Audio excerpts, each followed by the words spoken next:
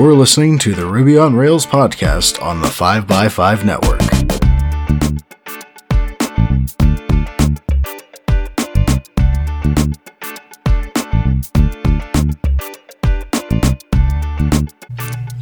You're listening to episode 312, and I'm your host, Brittany Martin. Nick is joining me again today. We're going to dive into some topics that we are currently focused on. I should note that this episode is being recorded on Monday, March 23rd, in case the pandemic situation changes before this episode airs. What is new with you, Nick? Hey, Brittany. Great to be talking with you again. Here in Belfast, with everything that's going on as programmers, life still moves forward, right? With our careers and just working from home, or as I've always done that. Pleased to say that I can't give the details of who yet, but in the last week I've inked a contract with a new employer. That was something we were looking into. I was contracting for a number of months while we moved to Northern Ireland, and I've just wrapped up the job search, and I gotta say, having put my feelers out in the market, Ruby is doing better than ever. Even with the current economic climate, people are hiring remote, on-site, all over for not just Rails, but Ruby as well. So it's kind of fun to have that look. So with everything going on, have you seen an increased interest in remote-only roles? Yeah, definitely. So I'd say I first ever poked my nose out into the world of Ruby in 14, 15. And oh yeah, it was so much on-site, CS degrees still. And now I would say none of them required CS degrees, and almost a majority remote. And even the ones that weren't totally remote, there's a lot of partially remote teams. And even in the middle of the interviewing processes, a lot of companies were continuing, but just switching to have no on-site interviews at all, right? Even for some remote gigs would have an on-site interview. So it sounds like they're handling it pretty well. And I think a lot of people who always thought about remote, but never really considered it, are taking it very seriously now. Now, one thing that I always keep in mind, and something that I see that Avdi Grimm and both Cassidy Williams have been highlighting, is that interviewing for a new job is practically a full-time job in itself. Was that the experience that you had? Oh yeah, it definitely is. And you almost have to go into it with an attitude of like, I don't know. Not to go into relationships, but it's like a marriage. You don't need them all to work out. You just need one, right? And you have all these people you're talking to at once. It's kind of like dating, and you have wildly different experiences, right? So I'll give you a good example. When I first started in Ruby, I didn't do great at coding challenges. Nowadays, I would pass 4 out of 5 maybe relatively well. But even so, there's the same day where I got the best feedback I'd ever gotten on my code. It was really heartwarming. And then on a different challenge, the most harsh, like 500-word rebuke I've ever seen in my life, right? And it was just a different challenge, different day. And it is like a full-time job. That was with me committing a tremendous amount of, probably 40 hours a week into the process. And it's not that I applied to 100 places. It's just if you're interviewing for 4 or 5 entities at the same time, each entity is going to want maybe 5 to 6 stages, which could be interviews and coding challenges and pairing. And then each stage will, take about half a week to find out the result, half a week to schedule, a week until it commences. And you're sitting there, I was still interviewing with companies from December when I got my offer from this other one. So it was a little disheartening, considering that I didn't really get any bad results or feedback. It was very hard, and I'm so grateful that Avdi and others have publicly posted about it, because Avdi's so far above me in skill, and if he's feeling the weight of it, the search, then I don't feel alone. So yeah, if anybody out there's looking, don't think it's the market, don't think it's your skills. It's just there's a lot of desire for Rubyists out there. It just takes a really long time and a lot of effort to get across the finish line these days. No, I totally agree. And it's such a huge stressor that you want to make sure that there's a good culture fit as well. But it can be incredibly taxing if you're currently working a job. And it's a funny thing, because You want to have a job. You want to be coming from that position of strength so that when you're looking for a new job, you have that as, your quote unquote fallback. But a lot of the developers that are getting let go because of COVID-19, they don't have a job, and so they can devote that time, but they might also be balancing home stuff where they might be taking care of children or trying to increase their education. So it can really be a lot in order to find that new job. Yep, you're completely right. It's a lot of effort. The only advice I could give is if you have a really good lead with a company you're interested in, don't stop searching just because it's going well with them, because it could take you a month to go through, even if aggressively, all 6 stages. And if you get rejected at the final stage, which is very, very common, you can soar through, but it might just not have a role for you, then you have to start completely at ground zero. So a lot of people I know would be afraid to interview for others because, like, what if I get 2 offers at the same time? That's a great problem to have. But then if you do get a rejection late and you're 3 interviews in with another company, you don't feel like you've lost all that ground. And yeah, I had to write a few letters to people saying, I'm sorry, I can't continue with the process. I like you guys, but I need to get to work. But that's the position you need to be in. But obviously you've spoken on this quite a bit, this area of the Rubyist life, and it's an interesting one. It's not one that we go into every day, is it? No, it's really not, and it's not something that they prepare you for in school either. Which really there should be a required class in school, like how to be recruited and how to recruit yourself and, really how to market yourself. I think that's something that a lot of developers are missing, unfortunately. 100%. It's so, such an unregulated new industry.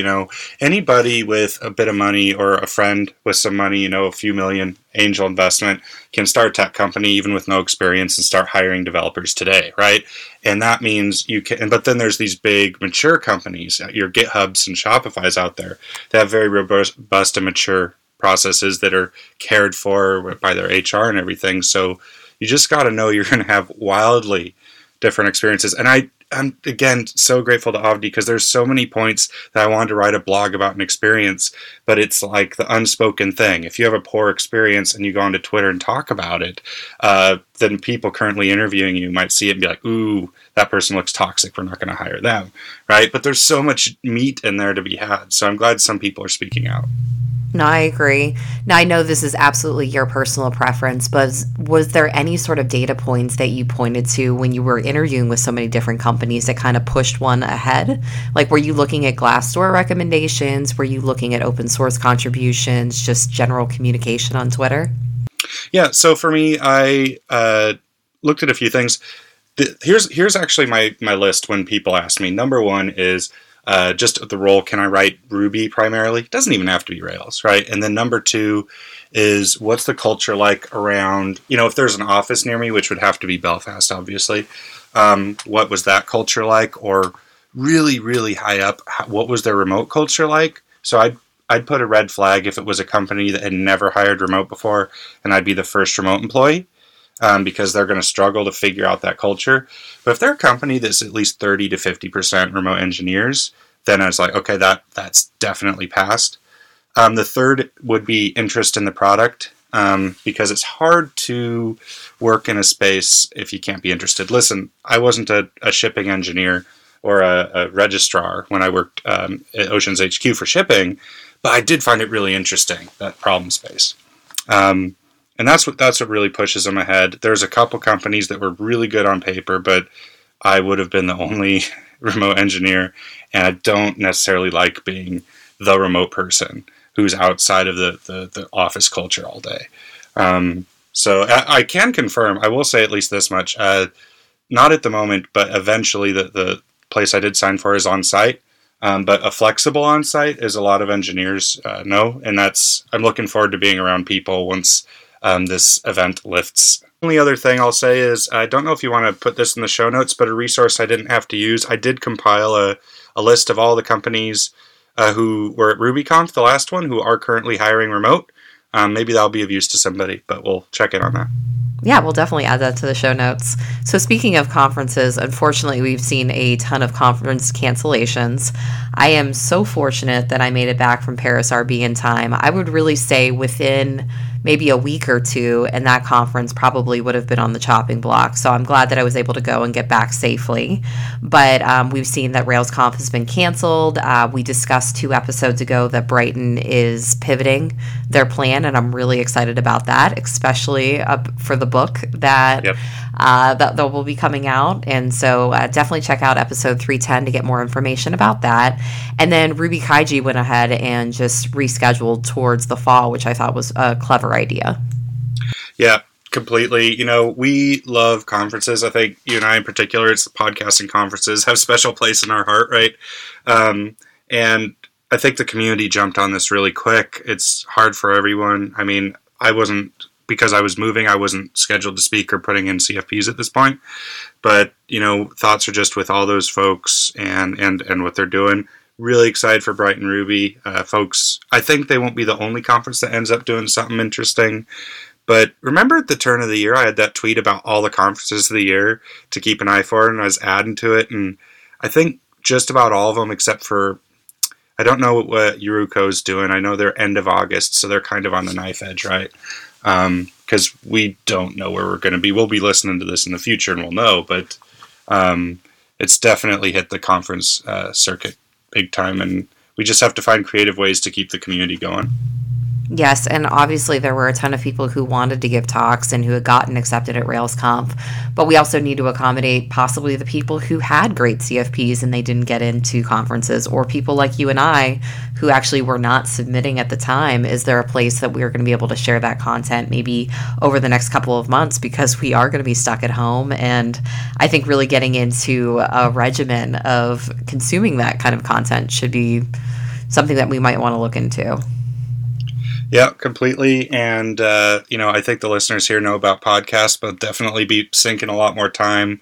Because, sometimes when life gets busy, you can't hit every podcast you want to listen to. So we'll definitely have time to do that. And the digital content, I'm all over the Brighton Ruby one. I've never had a physical copy of Wise Poignant Guide, and that's something that I'd really like to have. So. Yeah, I think that's a really special gift, and I can't wait to order mine as well. So speaking of Rails, I know that you have been a bit busy with Rails, so I'd love to hear about your commit. Yeah, so I had another, Rails is such a big code base. It's exciting if you ever even get a single commit put in that isn't like fixing a typo. And I had a decent sized one about a year ago, which was great, but I always remembered that it was documentation, which again is super, super important. But I always had that itch to add something to the actual API and the core Rails code base. And the backstory was, and you may have talked about it, or folks may have seen it on Ruby Weekly, was Eileen Uchatel and another engineer, I'm trying to remember the name, from the core team, put in a new feature for horizontal sharding of databases. And I'd always worked on relatively small Rails applications, a lot of business logic, but not very complex for databases. And I had an interview question about sharding about a week before that. And I thought, okay, this is my chance to dive into some sharding. And I wanted to play with it, but it wasn't on a release yet, obviously. And it was just on the master commit. And I couldn't find a quick and easy way to just test out this new feature. And I thought, I wish there was Rails new has its option flags. I wish there was a way to do -- master and actually point to the master Rails branch and use the latest commit now. There is an option flag called --edge. And you'd think that'd be Edge because a lot of blog articles refer to the latest commit as Edge Rails, but it's not. It actually points to the latest stable patch release. So that's interesting. Unless there's a weird edge case that it doesn't, but most of the time it does. So I went into the Rails code base. I actually weirdly listened to a talk that I can share with you, 2015, from Eileen Uchatel about committing to Rails and how to do it and the best way to run the tests and do what you got to do. And I followed her guidance, which 5 years from now still works perfectly fine. Walked through the code base, found where all the other flags were, and slowly incorporated mine, which now makes it that if you... I don't know if this is available yet, obviously, but it's coming. If you do Rails new -- master, you can straight away play with all the commits that are coming out. So if you see a Ruby Weekly article about a new feature that got introduced this week, you can actually play with it, straight away. So yeah, and I got comments from all the, Casper Timms Hansen and Raphael Franca and Matthew Draper on it as well. So I felt quite excited. There's been good discussion around the feature, and it might change a little bit too. So that's my commit. That is so cool. I mean, you should be so proud of yourself to put yourself out there and to be working with people like that. I mean, it's just very incredibly exciting. So at this point, we're not sure if it's going to be in a patch version of 6.0 or if it'll be included in 6.1. Exactly. So it was briefly committed to backported to the latest master, which doesn't happen very often, but Raphael said he really wanted to get the feature out there. But then Matthew Draper brought up a good question, which was, you call this command, so Rails builds a new app, right? The whole directory. But if you call this command, it actually points your gem file to the master Rails branch, but it might build your Rails directory off an older version. It just affects the gem file, which 9 times out of 10 won't mess up the feature you're trying to do because the directory doesn't massively change. But a lot of it's in the guts of the gems. But he did make a good point there. So it's been taken out of the backport and it's currently queued up for the next patch. But I'm working on another PR which will address his concerns and do an interesting hack that I'll probably just have to write a blog article about that will do everything brand new. No matter what version of Rails you're on, it'll give you the full directory and gem file and everything from the latest master. So working on that now, just making it better, but really good analysis from some very smart people. So I'm assuming that every time you commit to Rails, you need to run the full Rails test suite, which I have actually never done. So I'm assuming you've done that before. What is that like? So I didn't actually. My methodology for this was I would run the full test suite on Travis on my GitHub repo because it would run against once you have the PR open.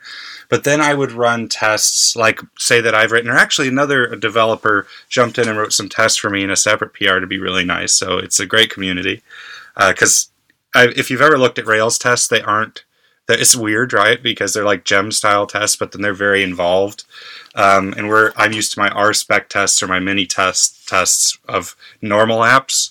But you just figure out which directory applies to the area you're changing, and you probably add your own tests if you can figure it out. Again, it's quite hard, at least for me at this stage. And you just run your rake test, slightly different syntax, and it works for you. But no, I don't know if I've never run the whole thing on my machine. That'd be something to try. Maybe leave my laptop open one night and see how long it takes. I'm sure it takes a while. I'm sure. I've written many tests around Rails engines since that's the majority of the work that I currently do in my day-to-day life. Wow. But I've yet to run Rails itself, but I imagine it's kind of similar where you're standing up dummy applications.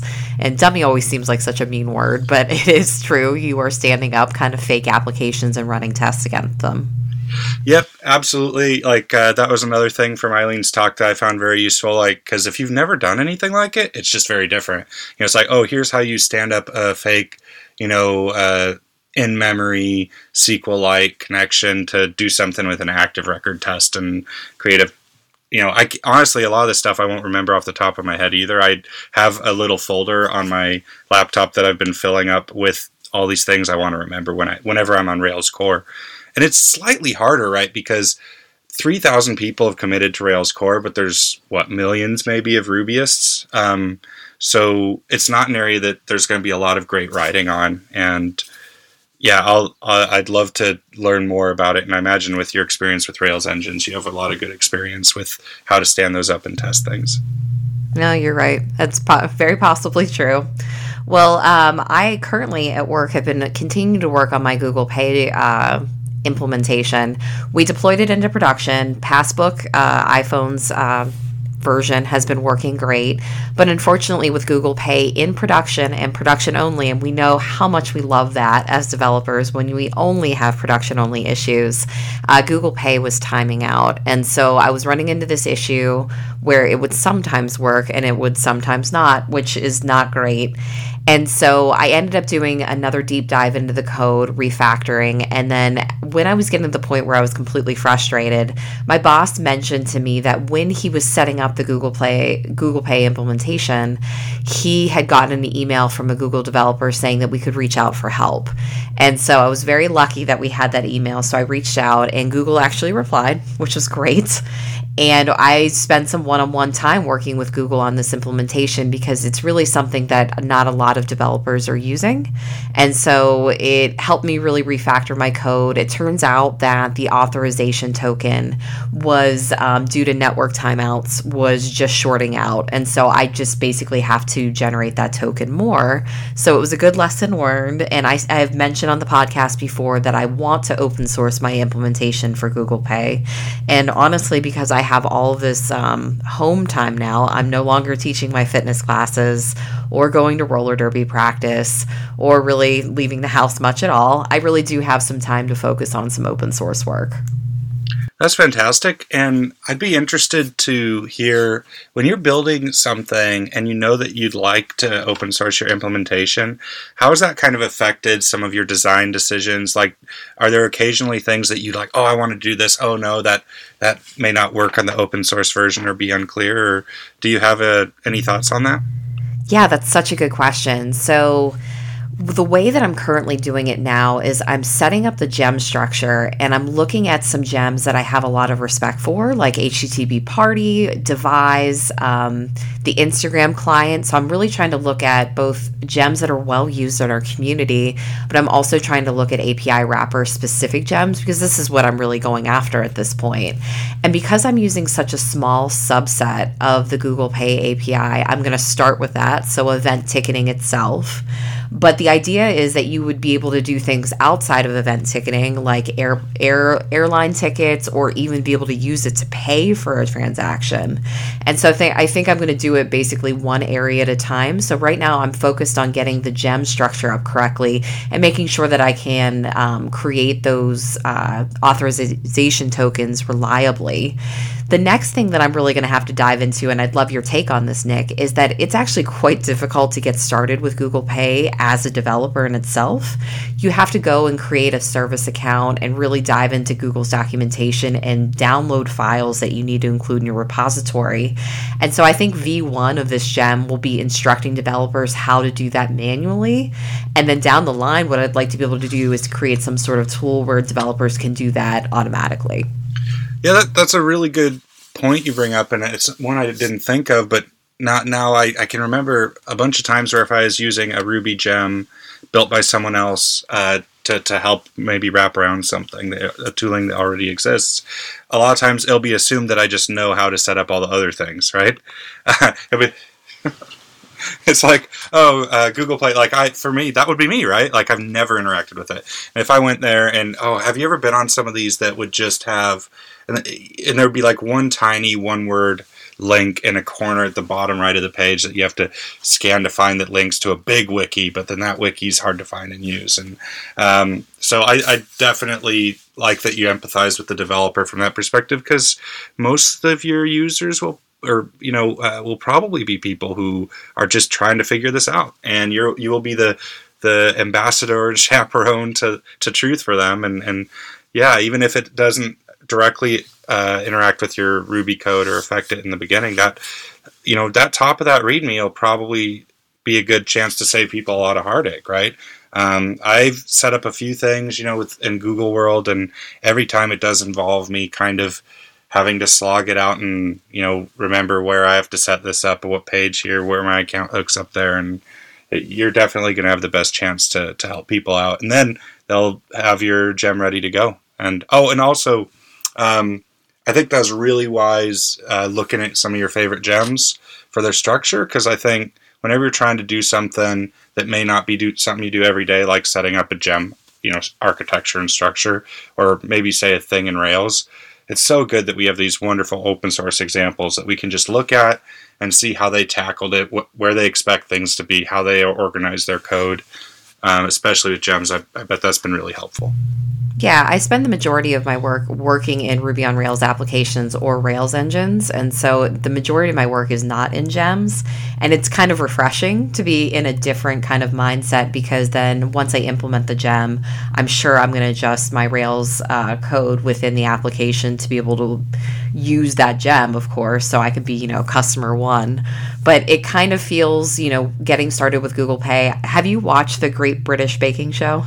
Yes, I have. Yeah, it's. I imagine it's big there. It's obviously quite a big show out here as well. I love that show. I love that show, and because I have more time, and of course I have a Netflix account, I've been crushing through that a lot. And it kind of feels like a technical challenge where they are told to make a cookie, and the first instruction is just make the dough. So, no ingredients, no instructions, just kind of assuming that you know what to do. And so I really want to make sure that as I'm creating this gem and I'm documenting it, that it is very, very beginner friendly. That's the best analogy I've ever heard, because it's like make a gem. Okay. Make a gem. But do I use the bundler command to generate it, or do I do it vanilla via Ruby gems, or do I and then where do I put the code? Yes. Oh, right. Because it would be so easy to just put step 1, get all of your Googlepay certificates, and that would be the end of it. And trust me, that would take you several days to figure it out. Oh dear. No, that's not wild. I was in a smaller situation like that. My early Ruby days, obviously wrote a couple tiny, not impressive gems, just Wild West style, and then I wrote, I don't even remember which this might have been my performance logger. I did a small version of that. I looked at our friend Jose Albornoz had that Telegram bot gem, which is also an API wrapper. And since I knew that his gem wasn't huge or titanic like the Rails gem, I could actually go through how he organized his code. And obviously a lot of respect for him with his work with Shopify. And that literally, I almost felt like I was stealing, but I'm sure it's just how the code was expected to be laid out. And I use that to kind of inspire some of my future gem layouts as well. So so I stole his cookie recipe is basically what I'm saying. That's fantastic, and I'm sure he'd be very honored to hear that. So I wanted to cap off the episode with kind of an exciting announcement for our space, and that is the fact that NPM was acquired by GitHub, which we all know, of course, also means they were acquired by Microsoft. Oh my gosh, the chain keeps going. The chain does keep going, and I think it's great news, because I think that's going to make NPM more stable, and it's going to always be available, and they claim always going to be free. And they want to invest in the registry, infrastructure, and platform, which is always good news, and improve the core experience, and of course engage with the community. So for those listeners, and maybe not myself, who are familiar with NPM and the community, but may not understand as clearly NPM, the entity's role in the community, would you have a bit more illumination on that for those listeners? So from what I understand, it was founded in 2014, and they raised almost $19 million on a $48 million post valuation, which is pretty amazing.